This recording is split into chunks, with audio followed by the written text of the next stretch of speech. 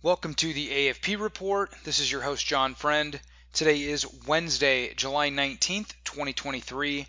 The AFP Report is a podcast series where I will be interviewing reporters and contributors to American Free Press, America's last real newspaper, as well as other special guests. Please consider subscribing to the newspaper if you are not already. Subscription details can be found at AmericanFreePress.net. And today I am joined by Barbara Jansen, an American patriot who rallied in the nation's capital on January 6th, 2021, which of course has been dishonestly described as a quote-unquote insurrection by the mass media and political establishment. Okay, Barbara Jansen, welcome to the program. How are you doing today? I'm doing great, John. How about yourself? How are you doing? I'm doing just fine. It is a beautiful, nice, sunny, cool day. It's not too hot here, which is nice. A nice break from the summer heat. But yeah, no, I'm doing just fine. Thank you very much for taking the time to speak with me. I'd like to actually start off by having you introduce yourself. I originally came across you by listening to. I tune into the Hoax Busters, which is a sort of like roundtable discussion with Diane King, Diana Ploss, and then Jim and Joe Rizzoli.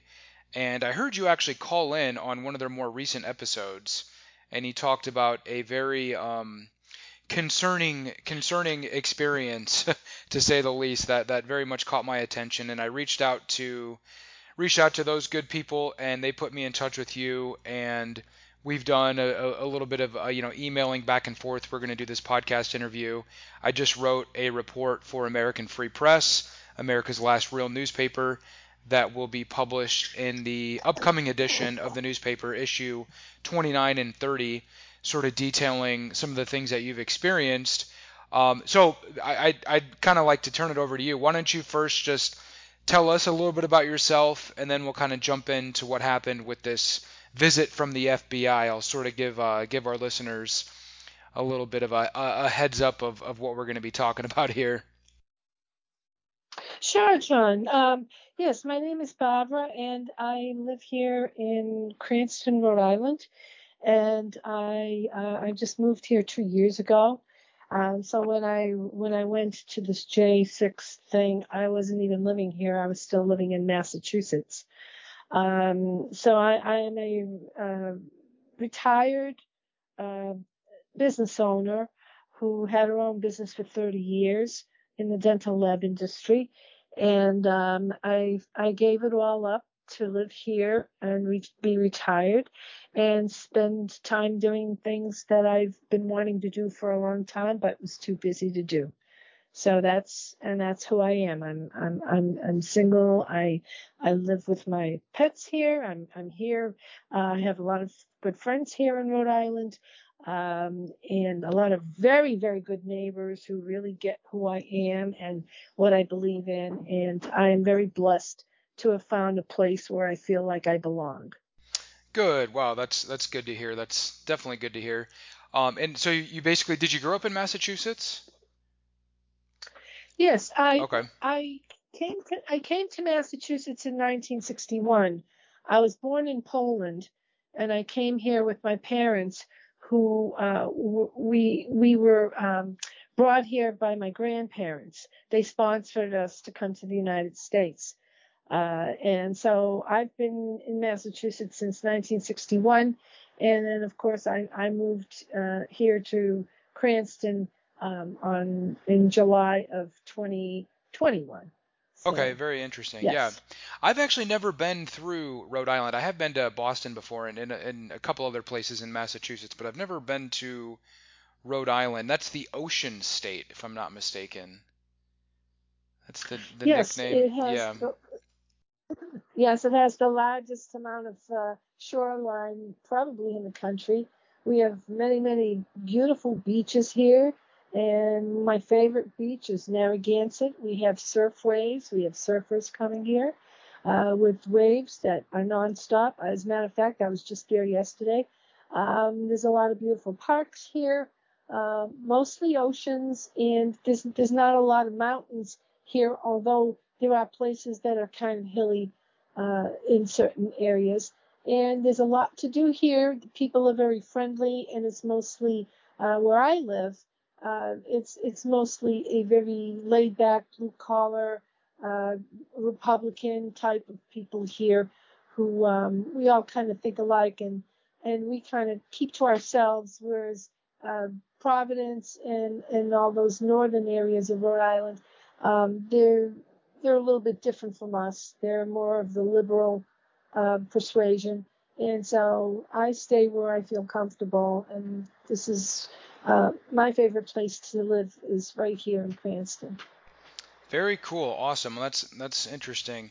Let's kind of just jump right into it because you did attend the rally in our nation's capital on January 6th, 2021, which has been very dishonestly characterized as a quote unquote insurrection, a violent insurrection against our democracy and this other sort of nonsense that you hear from both the Biden administration and of course the mainstream mass media. And so, of course, you went to the rally. From what I understand, it was basically like an overnight trip. You guys left really early in the morning on the day of January 6th, and you got to the nation's capital, Washington, D.C., at like 4:30 in the morning, and then stayed until, what, 3 or 4 in the afternoon, and then drove back to Massachusetts. So you're basically there for just the day, correct? Well, actually, we left we left Massachusetts at 10:30 in the evening. Okay, so I had to be at the bus area at 9:30 p.m. And we finally the bus driver was late. He was supposed to be there by 10 o'clock, and we ended up waiting till 10:30. And we took off right around 10:30, and we drove all night. It's like a 6 hour, 6.5 hour trip from Massachusetts down to D.C. And we arrived at 4:30 in the morning. So we really didn't get much sleep. We just we were nodding off on the way down there, but for the most part, we nobody really got any sleep. And we arrived at 4:30, and we went to stop at a nearby bus station where we could get refreshments and just refresh ourselves before we were ready for our walk. And Okay, after about an interesting. hour, yeah, and after an hour of being at the bus station right around 5:30, we started 5:30, 6 o'clock. We started walking towards the streets that run towards where the White House is, and we kept walking and walking, and it was about a 3 mile walk, and there were police that were just guiding the line so that weren't all in the streets. They were mostly walking closer to the sidewalk. So it was so the middle of the street was kind of like roped off on both sides so that people wouldn't be all over the place. But as we got closer to where we were, then they had to remove the ropes because there was just no room for everybody. So we just kind of squeezed our way, and a lot of us were unable to catch up with each other, and we couldn't contact each other because we had no cell phone service because there were like thousands and thousands of people there, and there was no cell service. You couldn't call anybody, you Yeah. couldn't talk to anybody. Yeah, and So I've heard other people mention that as well that there was just no cell service, and that's very common in like large events like that. So that's interesting. yes. Now, so basically, I'm just going to kind of give just a summary. So you went to the event, and then just recently, just earlier this month, you had some FBI agents show up at your front door asking you questions about your participation in the event. What happened? Who'd you go with? Did you notice anything suspicious? These sorts of things. So that's a little bit concerning. 2.5 years after the fact, we still got the FBI harassing and persecuting and targeting, just average Americans that, attended this public rally in our nation's capital, which is, a very, very indicative of where we're at as a country. We have these left-wing rioters and terrorists that have, caused so much damage and chaos over the course of the past, really, 10 years almost now, and yet we don't see really any major investigations into their activities.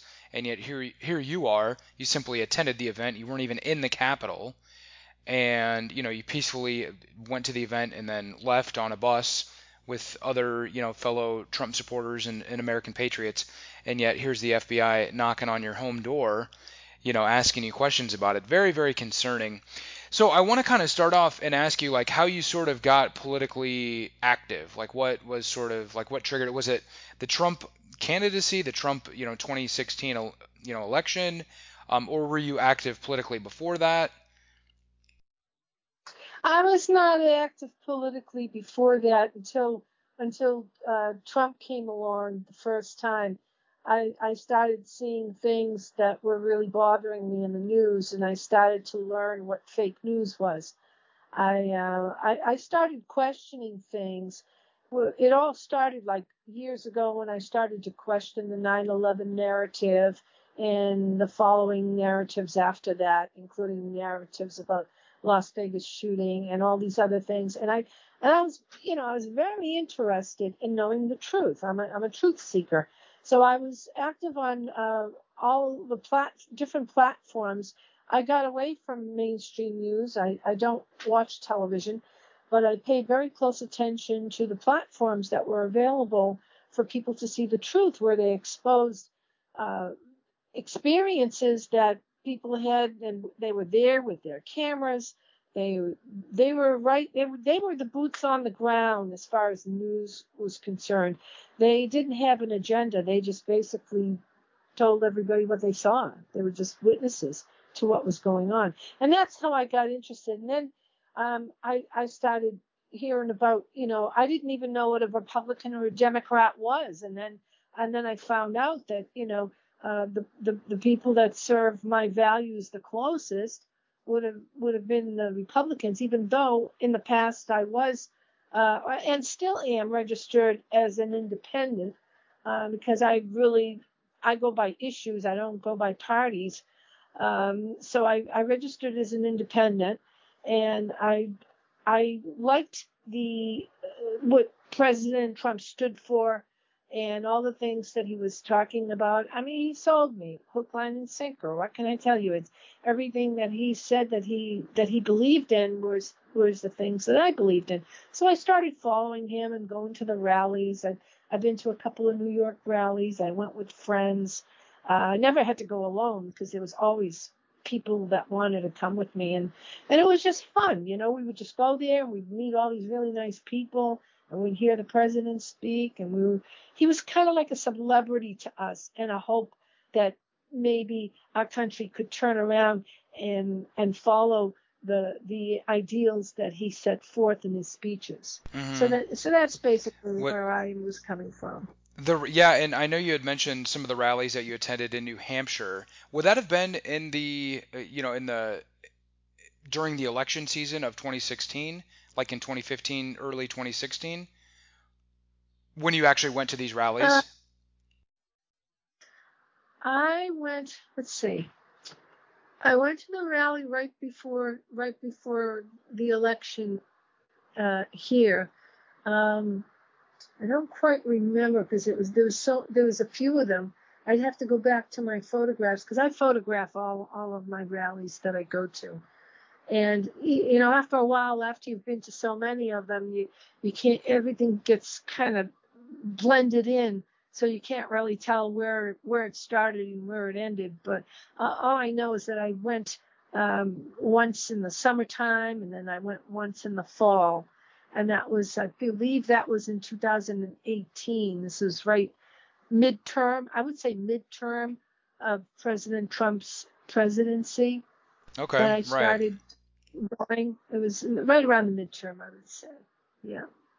Yeah, and I remember going to a couple Trump rallies myself, and this would have been in 2015, 2016, late 2015, early 2016. I went to one in Las Vegas, Nevada, and then another one in I think was it Costa Mesa, California.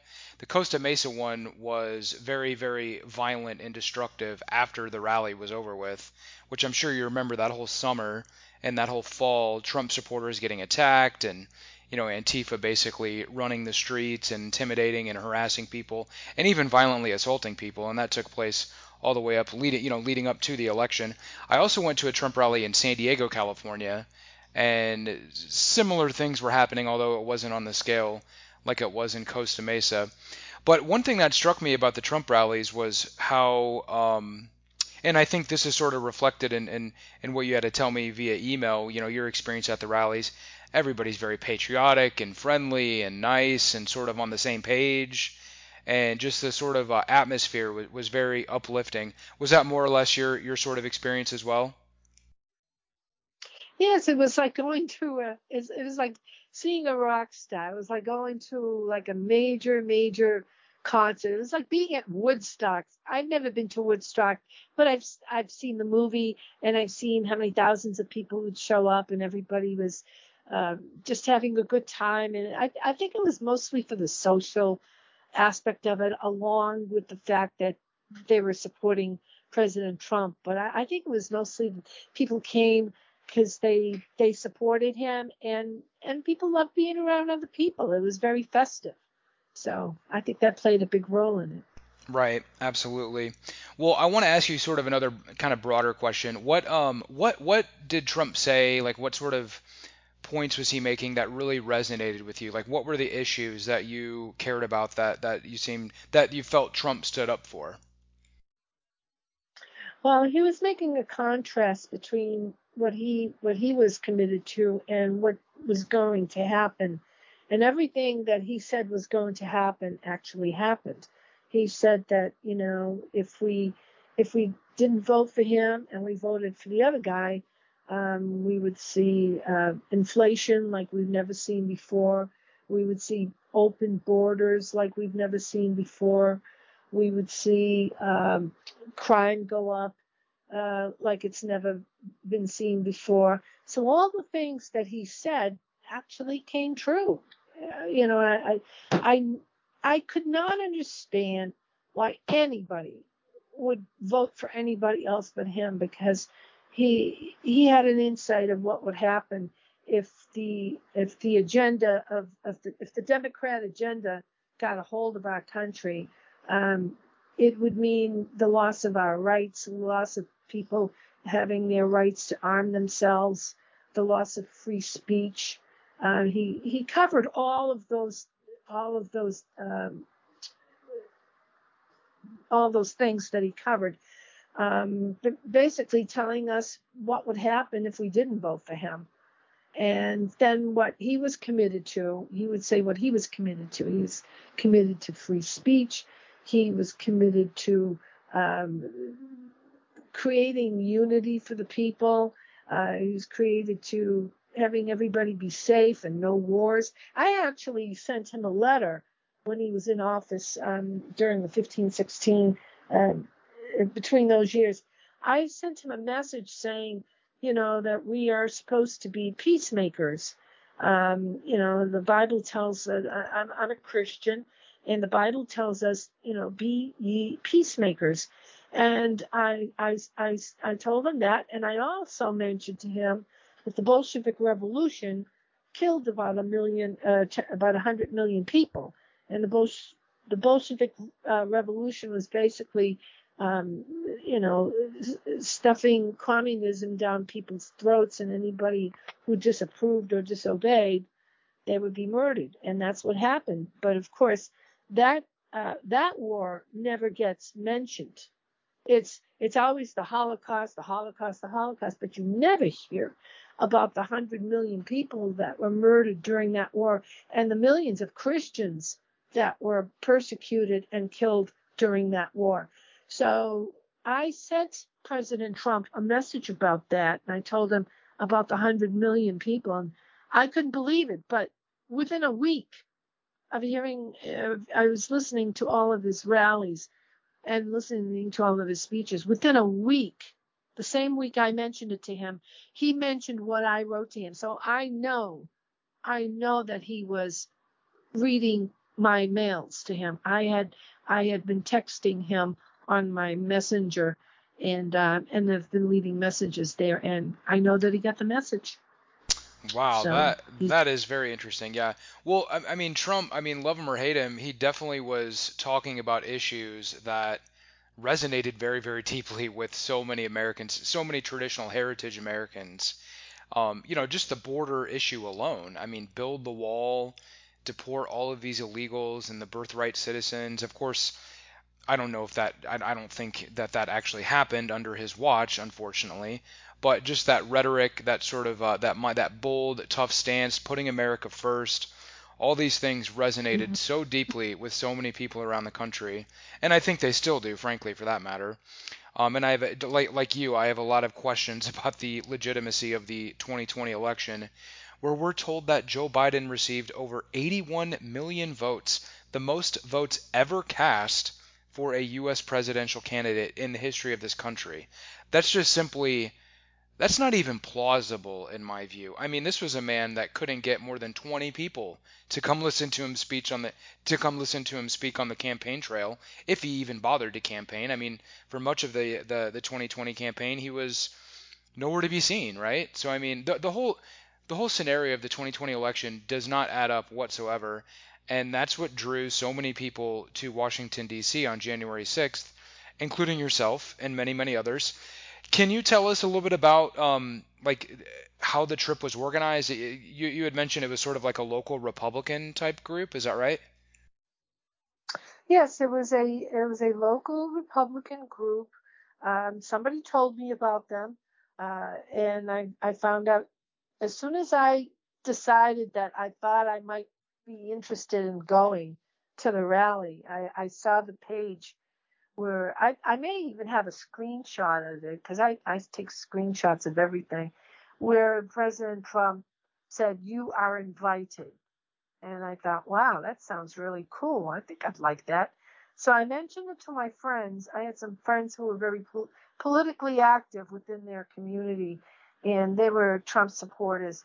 And they told me about this somebody running a trip to the rally, and it's not that far from my house. It was from Worcester, and they're friends of theirs.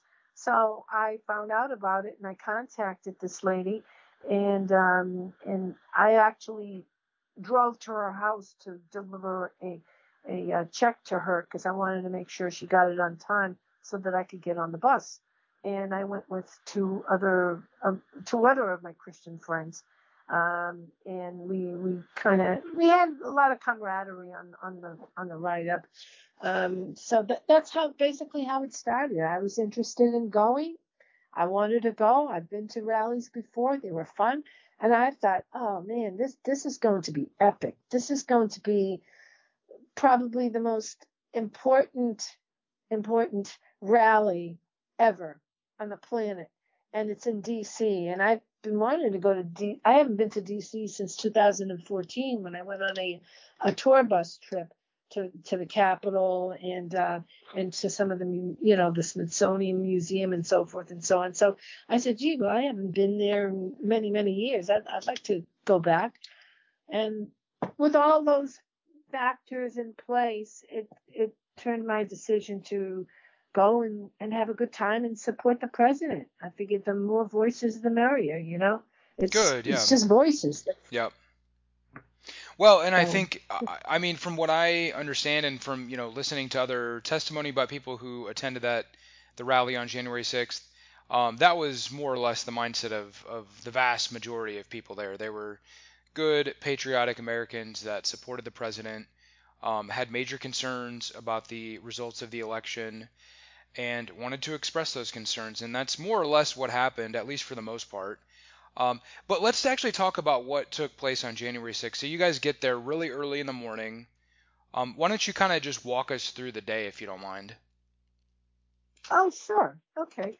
So, like I said before, we got off the bus, and the bus driver dropped us off near a bus station because he had to go park somewhere else so he could get some sleep because he was going to be there all day waiting for us to get back on the bus. So it was time for him to go find a place to park his bus. And there were many, many buses that went on this. Ours wasn't the only one.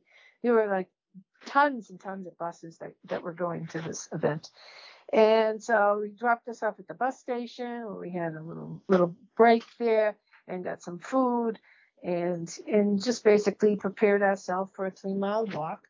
And we just orderly, just slowly walked along the street, and everybody was kind of hanging out and talking to each other, and people were enjoying meeting people from different parts of the country. And we just kept walking until we were so close to people that there was nowhere else to walk except to stand still. And fortunately, I was in an area where I was in front of the screen so that I could hear everything that was being said. And behind me, I could see the monument, and there was like tons and tons of people just all surrounding the monument. And they were seeing it on screens too. I guess they had screens everywhere on the White House.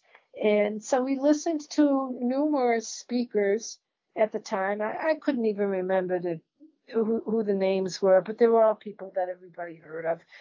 I even think that Governor Giuliani was there. I think there's just so much going on. I just couldn't remember everybody that spoke, but there were a lot of women that spoke that were part of the team, and it was great. But what worried me was, why was it taking so long for President Trump to come on the stage? I mean, we waited like 45 minutes. And we were getting all kind of anxious, like, oh, when's he going to come? When's he going to start talking? And we were a little bit concerned. So he finally came on and started talking, and I could see there was a little bit of like a seriousness to his tone. Like he sounded, after hearing different rallies of his, this one was a particular concern to him for some reason, and I knew what the reason was, because I was worried about Antifa causing trouble. I'm always leery about going to places where there's a lot of people, and then there's always a troublemaker there. They put on their MAGA hats, and they wear black. They put on their red MAGA hats. They pretend that they are Trump supporters when actually they're just provocateurs and troublemakers. And they don't want anybody to have a good time. That's basically it. They want to create havoc wherever they go. And of course they did that, during the COVID season when they destroyed property and rioted and everything else. And that's why I avoided coming to Boston one time, because I knew something was going on in Boston. But I knew the Antifa showed up, and I'm really glad I didn't go. But I went anyway. I figured if I'm around that many Well, good people, I don't have to worry about it. well, if you remember You going know. back to when I was going to say, if you remember going back to when Trump was inaugurated, back in January 2017, do you remember Washington D.C. what happened over the weekend of his inauguration? They had these big, massive Antifa. I don't know if it was necessarily Black Lives Matter. It was more like Antifa, far left, communist type groups that were just openly, attacking people and, vandalizing buildings, breaking windows, just openly. I mean, like a genuine insurrection that was taking place on the streets of Washington D.C. to quote unquote protest the inauguration of Trump. Do you remember that? I vaguely remember that. The only reason why I didn't take note of it is because it wouldn't surprise me. It's not a big surprise to me that there are people on the left that actually, I was reading that George Soros was funding these people, giving them money to come and protest. And Yeah, so it didn't exactly. Yeah, I think there is some evidence to support that, and I remember even writing about that at the time for American Free Press. There was a group called Disrupt J20, which was January 20th, the inauguration of newly elected President Donald Trump. And yeah, there was all sorts of crimes being committed and just violence and chaos and mayhem all across Washington, D.C. Yet the media did not describe that as an insurrection. It was described as, peaceful protests and other nonsense. Most of these people that were actually arrested, if they were even arrested, or even, sort of confronted by law enforcement, had their charges dropped. So I mean, there's this major double standard when it comes to conservative or patriotic or right-wing, protests or rallies versus when the left goes out there and literally like destroys entire cities, attacks people on the streets. The media is quick to describe that as genuine protests and, people just letting off some steam. You hear rhetoric like this. Whereas, I mean, in your case, here you are at this genuinely peaceful protest on January 6th, didn't even go into the Capitol, didn't commit any sort of crimes, and yet here's the FBI showing up to your door 2.5 years later. I highly doubt any of these people that were participating in this Disrupt J20 event, for example, or not to mention the whole summer of chaos, the BLM color revolution over the course of the summer of 2020, where the country was rocked by protests all across the country, in addition to the whole COVID quote unquote pandemic being rolled out. These people did not face basically any repercussions for their violent criminal actions. So the double standards could not be more stark and more obvious, and yet still it's the media. I mean, that's what the media does. They literally gaslight and invert reality and describe the January 6th protest as a quote unquote insurrection, and all these other truly actual like violent insurrections as peaceful protests. It's absolutely insulting. Well, I think that they're all bound and bowing down to their bosses, whoever these bosses are. They are trying to dictate everything, and people don't question anything anymore. They just go by circumstances and things that are just happening and like a story. But the question is, who's behind all this? What is their motive? How long have they been planning this? And from my understanding is, it's been 2000. They've been planning this for 2,000 years. That's my feeling about it. That they've been planning it, and they started planning it when when Zionism was enacted, and the state called Israel came into effect. That's when the whole country went down the tubes. That's when we started having um, a social a war against morality. That's when we started. That's when in the 60s they took God out of the schools. No more prayers. They've done everything to demoralize our country to the point where it has subverted the people that are in it, and the only people that can get to run the government. They say we are a free country. We're not a free country. We never were a free country. We are a country bound by money, by those who have the money to run for office and control our country. They are controlled by the people who have money, and they Right. only they only give us fringes of freedom, just to keep us quiet for a little while. But their goal is that one world government that they're seeking. And that's what this is all about. That's what communism is about. I was born in a communist country. I could smell a communist rat a mile away. I know how these people think. I remember when I was a little girl living in Poland, I almost died because we didn't have enough food. We didn't have enough medicine. We didn't have enough nutrition. I had my parents had to wait for packages to come from the United States giving me vitamins so that I could live, because I almost died, because that's what communism does. And when we used to sit around the table with my family at the dinner table and when friends came to visit, they all said the same thing, that if you belong to the party, you get to have a car. If you belong, the only way you can be a person of means is to belong to the party. And of course, none of my relatives belonged to the party. So and finally, I was finally happy when communism broke its bones and allowed Lech Walesa to strive to make Poland a free country, more or less. And when I went back, everything was different. There were stores, you could buy things, there was food, it was like freedom. But I came to the United States to get away from communism, and now I'm in a country where the kids want the communism. And that's the thing that scares me the most, that the young people are being indoctrinated by the schools that are being run by the establishment. And you know what I mean by the establishment. So we're living in times when the people have been brainwashed, and the ones that are brainwashing them are getting paid to do it. And Yes. if Yep. I hear that there's more administrators in the colleges than there are students.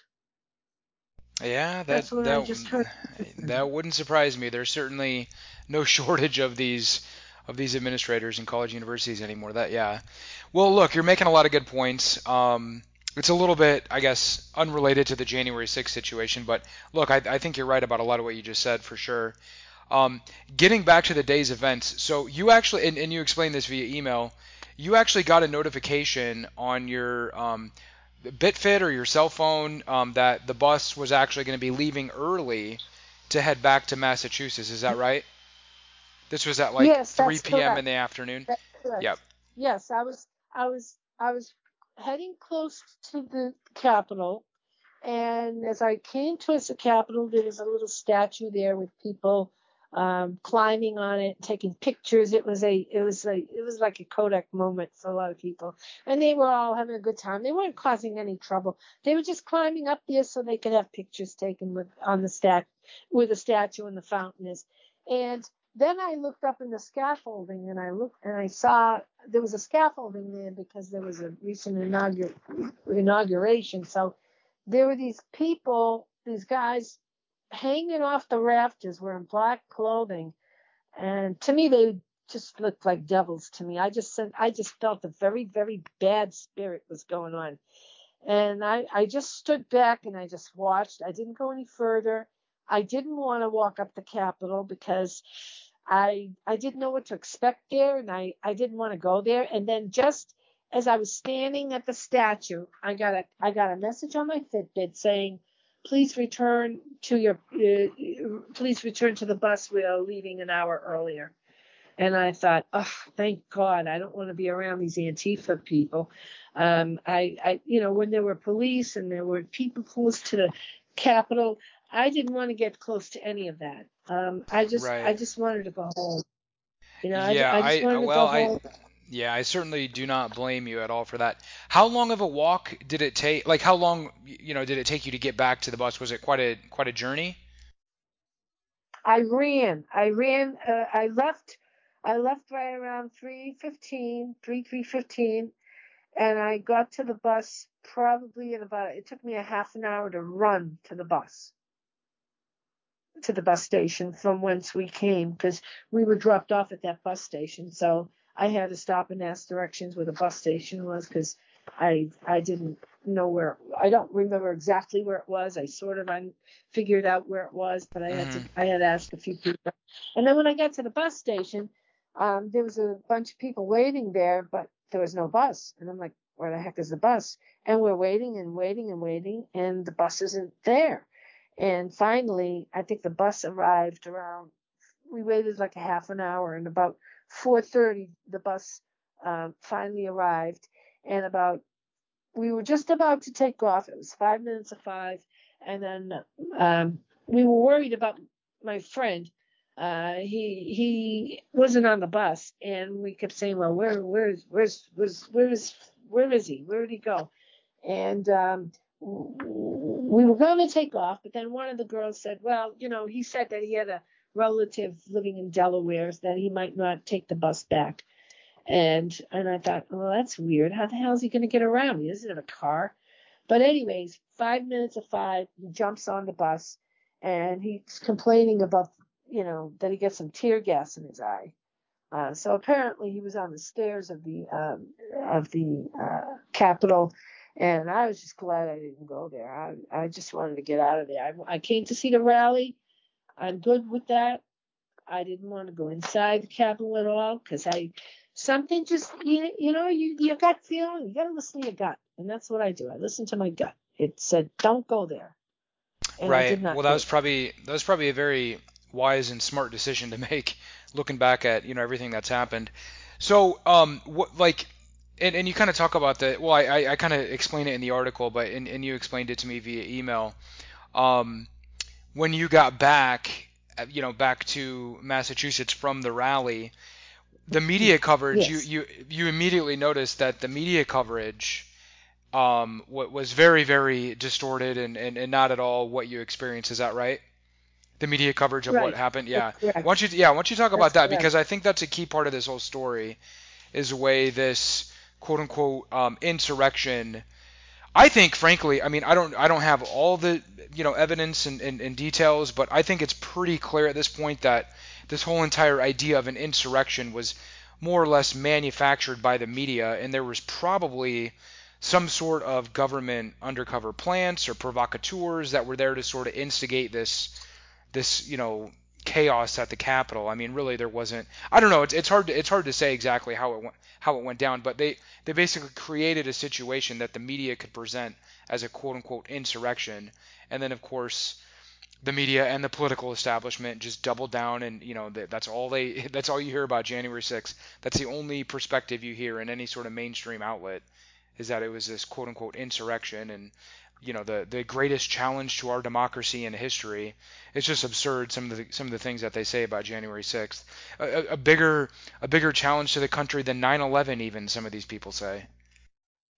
Yes. Well, I'm really glad that you asked that question because when I came home, I got in the I got in my car at 12:30 a.m. I got home at 1 o'clock, and the first thing I did was I went on to Parlor, and I wanted to see because people send in videos to Parlor, and video would play them, and what I saw was people being escorted, and it wasn't even crowds of people. There was like intermittent groups of people being escorted until they got into the narrower hallways where they were just walking very quietly, and they were being escorted by the security, and they were being shown. They were even escorted downstairs to the lower uh, levels of the Capitol where the offices were, and and what I heard the next day was that somebody went into uh, Pelosi's office, Nancy Pelosi's office, and the laptop was stolen.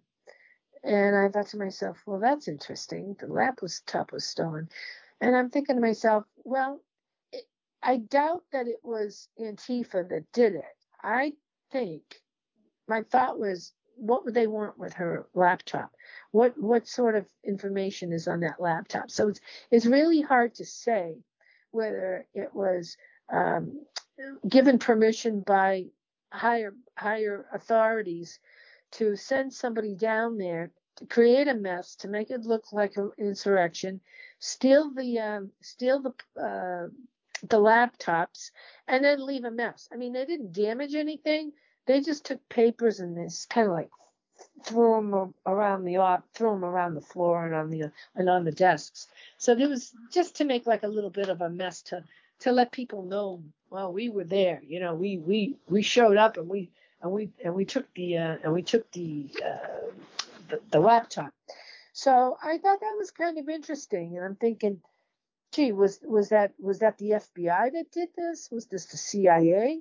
I don't think that people who were for Nancy Pelosi would have taken it. I would think that it's somebody that's opposing her would take her laptop and maybe use it as evidence of something, because there was talk about how she had refused extra police coverage and protection for during at the Capitol during during the rally.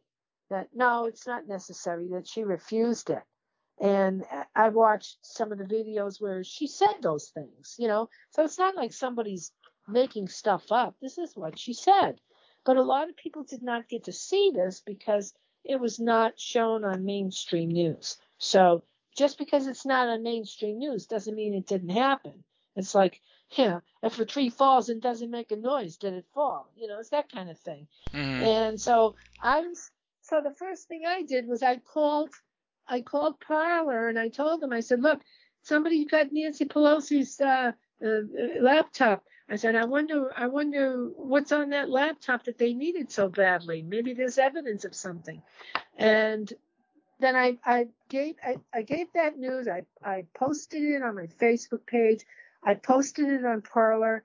And by the end of the day, by the next morning, Parler was gone, completely shut down, completely gone, because everybody was writing messages saying, what happened at the Capitol, and the mainstream news shut it down because, they still run the mainstream news, so they shut them down.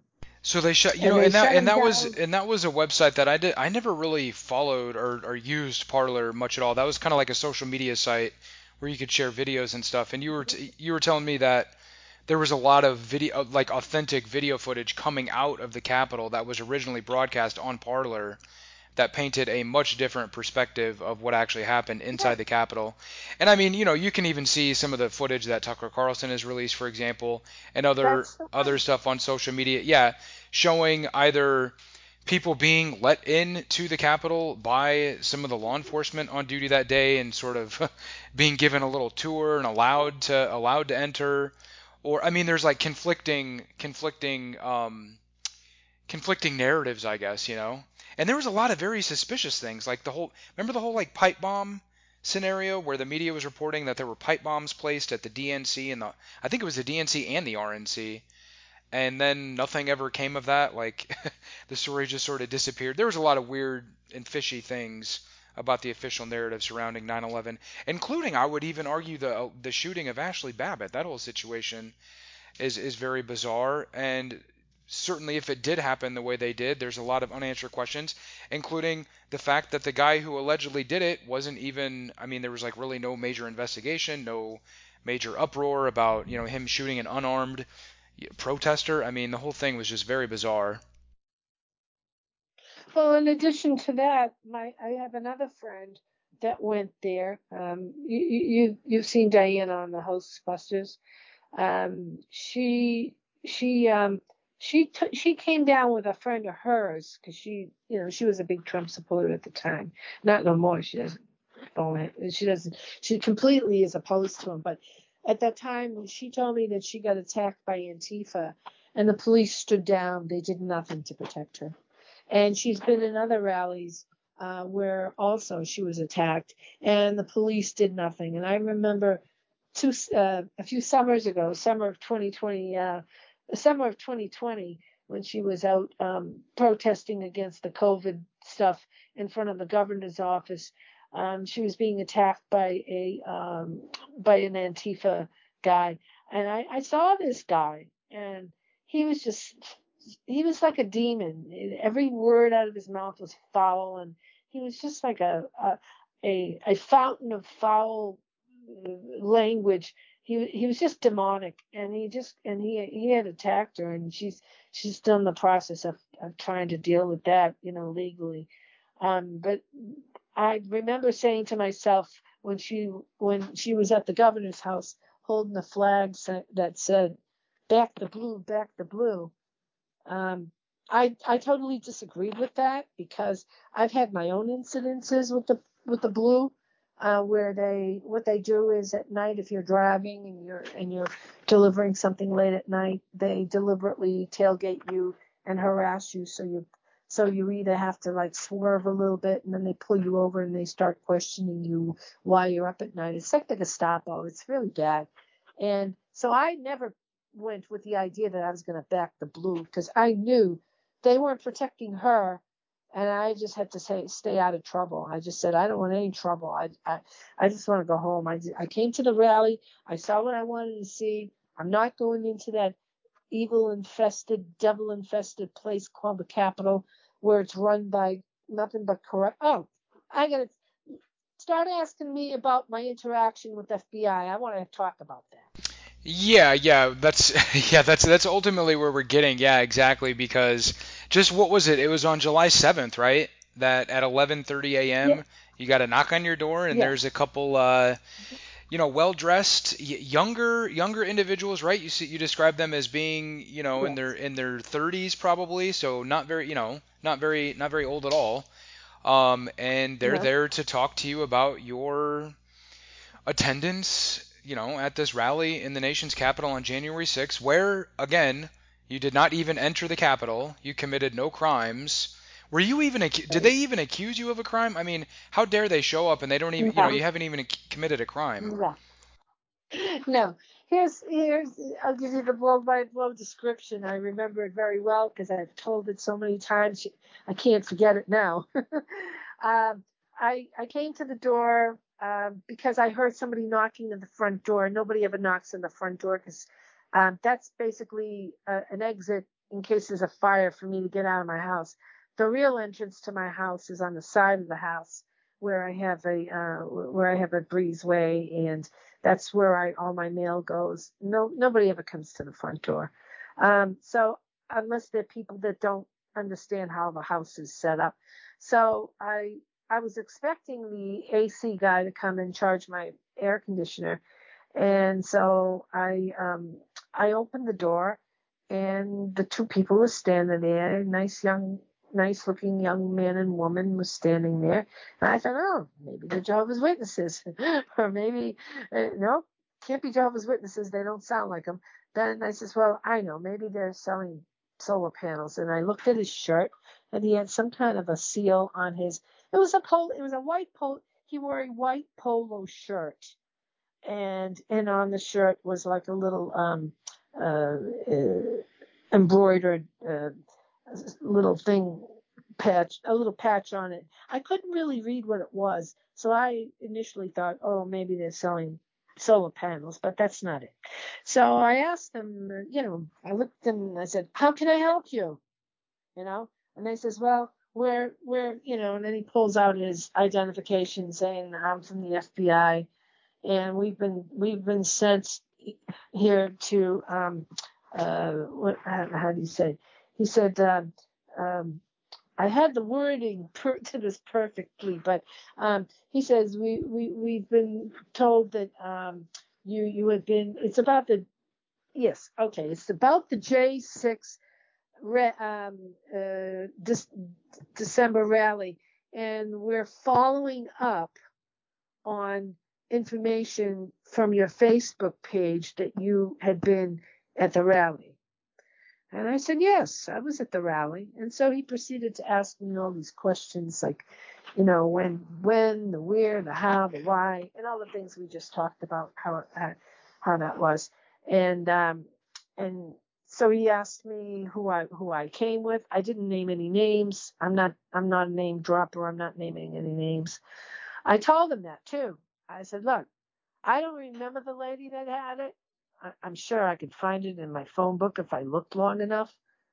But I wasn't going to tell him. I said, offhand, I don't remember her name. All I know is it was the Republican committee, and it was an invitation to get on the bus with a bunch of senior citizens and other young people who were interested in going to the rally. And so then he asked me, well, when he asked me where I was standing, and I gave him all the information that he could possibly need on, and more than he wanted. Because by the time I was done with him, he couldn't wait to get the hell out. Because I kept telling him, I kept saying, do you need more information? I will give you whatever information you need. You keep asking me, and I'll tell you. And he said, no, it's all good. It's all good. And then as he was leaving, I also told him, why I normally don't come to this door because I don't have a doorbell. And then I looked him in the eye and I said, and I don't want a doorbell either. So he looked at me like, okay. And, there was no signs of any kind of authoritarian type of behavior. There was no attitude. They were really nice young people. I have to say, they were not mean or nasty. They were pleasant. Like I said, they reminded me of Jehovah's Witnesses. But I said to him, I says, I don't want a doorbell because anybody who wants to come and see me will have to contact me first to make sure that I'm here so I can let them in. So anyways, as he was leaving, I said, are you sure? And he said, Yes, I'm sure. We're good. We're good. And then I said to him, I says, listen, let me tell you something. And then I kept talking. I said, let me tell you something. I'm not a supporter of any government. I'm not a supporter of Trump. I'm not a supporter of Biden. I'm not a supporter of anybody, because all those people in Congress that you see here, they're all bowing down to their masters. And their masters is that they support Israel, and Israel is spying on us, and Israel is the ones that feeding money into our system for us to all be spied on. I says, I know what's going on. I says, we're all being controlled by a tribe of people where our freedoms are being taken away one by one. And I looked him in the eye when I said it. I says, and you know who the tribe is, all right? Well, he didn't know what to say. And then I said to him, and he was like ready to go off. He was ready to leave, and he was like leaving. And I said, oh, and one more thing. Here I am yelling at the guy as he's trying to get out of my house. I said, oh, and one more thing. I said, I hope that you can put some truth and integrity back into your agency, after I already told them his agency was very corrupt. I says, just so you know, your agency is known to be very corrupt. I says, I hope that you can bring some truth and integrity back into it. And his answer to me was, we're trying. Wow, And that's all I interesting. needed to hear. Yeah. And that's all I needed to hear. So when they approached you, they never said you're accused of a crime, or they're in it, they're No, no, investigating a crime. It was just they basically wanted to talk to no. you and get as much information from you as possible. Yeah, that's it. They said, we're just following up. And I said, how did you know I was there? Oh, well, we saw your Facebook page. My Mm, Facebook page, really? Okay, like everybody has Facebook, and why would I not put it there? If I had something to hide, I wouldn't put anything up there, right? right. Well, and that's a question I have, because I should preface this by saying, when I heard you call into the Hoaxbusters and sort of talk about this, that was where I Mm. first originally wanted to reach out and talk to you myself. They were a little bit critical of you even talking to the FBI when you're not accused of a crime. You're not, you have no obligation to talk to these people or provide them any information whatsoever. So how do you respond to that sort of criticism? I go by my conscience. I don't let anybody tell me what to do. My God has provided a path of honesty and a path where I am living a happy life. And I didn't get this life from hiding anything from anybody. I am I am transparent, and these people are just doing their job. They're, they're just people trying to make a living. They really don't even want to be there, but they're there because they were sent by the tribe to harass and humiliate and intimidate all of us, so that we don't vote for Trump, or that we don't have any say in our government, because they would like us to be silent about everything. And what better way to silence people than to pick on senior citizens so they can distract the public from the truth of the real criminals that are out there. Somebody says to me, well, why didn't you ask him to start investigating Hunter Biden?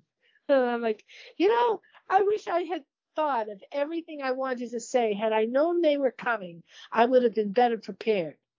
But I was only I would have able asked him, to. yeah, how many investigations are being pursued against these BLM terrorists that wrecked the country in 2020, or Yeah, how many? Yeah. Well, I don't know if I would. right, right. I don't even know if I would have talked to him myself. But I respect that. I respect your answer and trying to be as open and honest and transparent as possible, because I really think that is at least in my opinion, the most effective way to operate and to do these things and to get these issues into the public discussion and into the public realm, is to be as honest and transparent as possible. And that's, I mean, it's gotten me in trouble. I started saying and writing some of these things over 10 years ago now, when I was a very young man, And it's led to some problems, some professional problems and things of that nature. But what can you do? I mean, this is our one shot at life, and I try to be open and honest. And if these things are on my mind and I'm knowledgeable about certain things, I want to be able to talk about it. And I think that if you're too intimidated or feel like you have to use a pseudonym or hide your feelings, well, then you're not really living in a free country at all, are you? No, no, and I'm not afraid.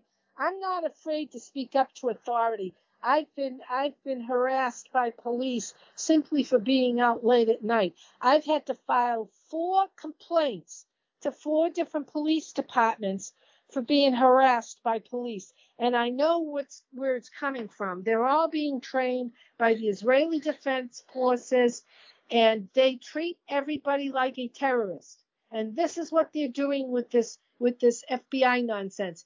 This is their way of showing their authoritarian, tyrannical lordship over innocent people who they have really no basis whatsoever to come to my house. I did nothing wrong. I wasn't even near the steps of the Capitol. All the pictures I took were outside with 800 to a million people. I Yeah, know why they're well doing said. this. I know why they're doing this. This is to deflect and to interfere with elections. That's what they're trying to Yeah. do. Well, yeah, you're right. It's intimidation, and you made that point very, very well. And I tend to agree with you. And just when I think that the FBI and the Department of Justice could not sink any lower, could not be more disgraceful and dishonest and just clearly partisan and politically motivated. I wake up the next day and read about or hear about your story or find out about how they've been covering up for Hunter Biden and the Joe Biden crime family for the past 10, 15 years Right. or refuse to prosecute far left terrorists and things of this nature. So it's like every day it gets worse and worse and more evidence comes to light of just how truly dishonorable and corrupt the entire federal law enforcement system is. It's a total joke. And I think your case proves that very, very well.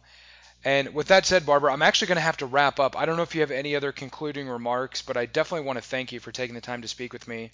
And thank you for taking the time to answer these questions and for standing up for what you believe in. I think it's very important, and I tip my hat to you.